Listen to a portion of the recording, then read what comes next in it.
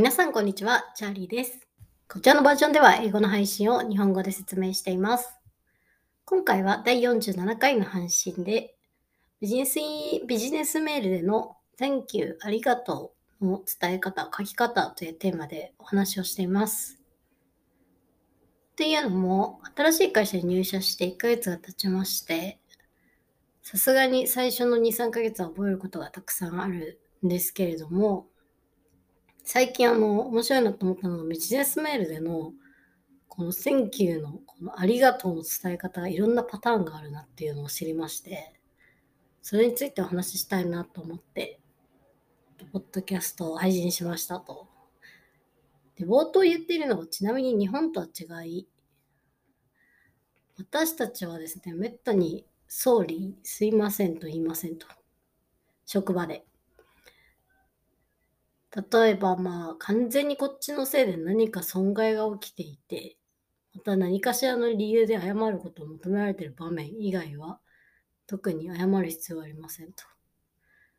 で、ご想像がつくかもしれないんですが、日本人は非常にですね、トゥーマッチソーリーカルチャーで知られておりまして、日本人はすごく、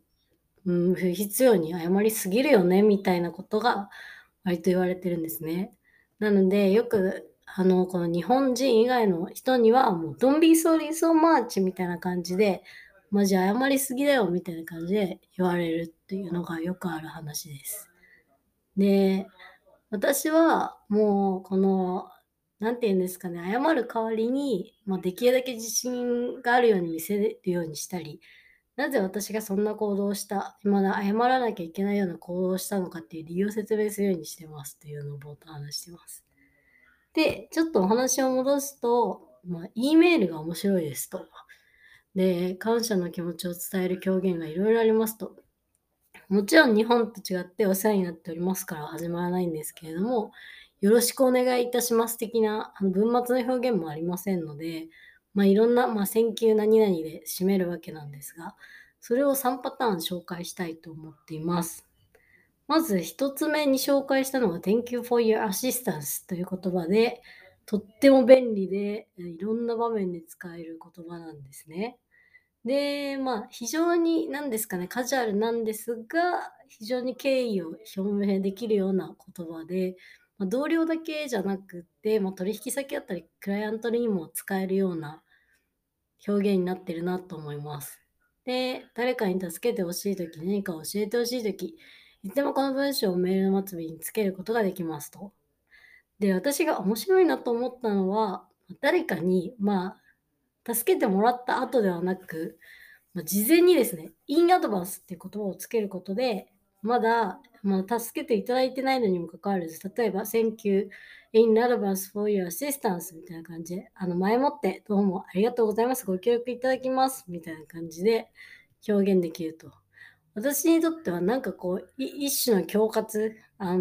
援助の恐喝みたいな感じに聞こえて、面白いなと思っているところですと。いい表現ですよね。事前にどうもありがとうございますみたいな感じで。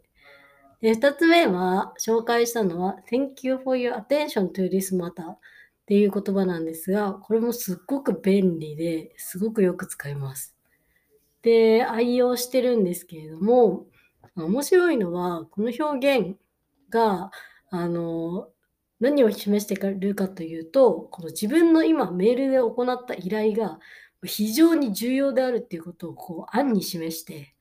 受け手が特別の注意を払うべきですっていうことを暗示できることなんですね。Thank you for your attention to this matter. この問題に対して注意を払っていただいてありがとうございます。で、言い回し的には非常に回りくどいんですが、とにかくこのメールちゃんと見てとか、ちゃんと理解してっていうような言い方じゃなくて、注目してくださってありがとうございますっていうような言い方を使うことで、まろやかに、ちゃんと見てねっていうのを伝えれるっていうのが面白いかなと思いました。で、最後は便利なやつで Thank you for your understanding という言葉です。ご理解いただきありがとうございます。これはもう完全に想像がつくかもしれないんですが、これはその文字通りですね、理解してくださってという言葉がつくんですが、書いた言葉を理解してくれた読者を祝福するためのものではありませんと。そう、基本的にはクライアントだったりとか、顧客に何か残念なことを言う必要があるときに使うことができる言葉なんですね。なので、この文章の前には、すいませんができかねますみたいなニュアンスのことを伝えることが多くって、大変申し訳ないんですが、みたいなことを言った後に、ご理解いただいてありがとうございますみたいなことを伝えるのに便利な言葉ですと。うん。で、最後にちょっと言っているのは、日本語の場合っていうところで、日本語で謝るっていうのはすごく、複雑な構造謝るじゃない。日本語でありがとうございますっていうのは、非常に複雑な構造があると思うんですね。というのも、誰に対してありがとうっていうのか、ありがとうって言いたいのかっていうことによって、変わってくる。言い方だったり、変わってくるなっていうところで重要かなと思ってます。で、特に年齢だったりとか、立場を考えて、どうやってありがとうっていうかっていうのを考えないといけないのでめんどくせえのと。ただ英語だったら、誰にっていうこと、not to whom, but thanks to what なので、何に対して感謝しているかだけを考えればいいと。誰に対してではなく。っていうことで、比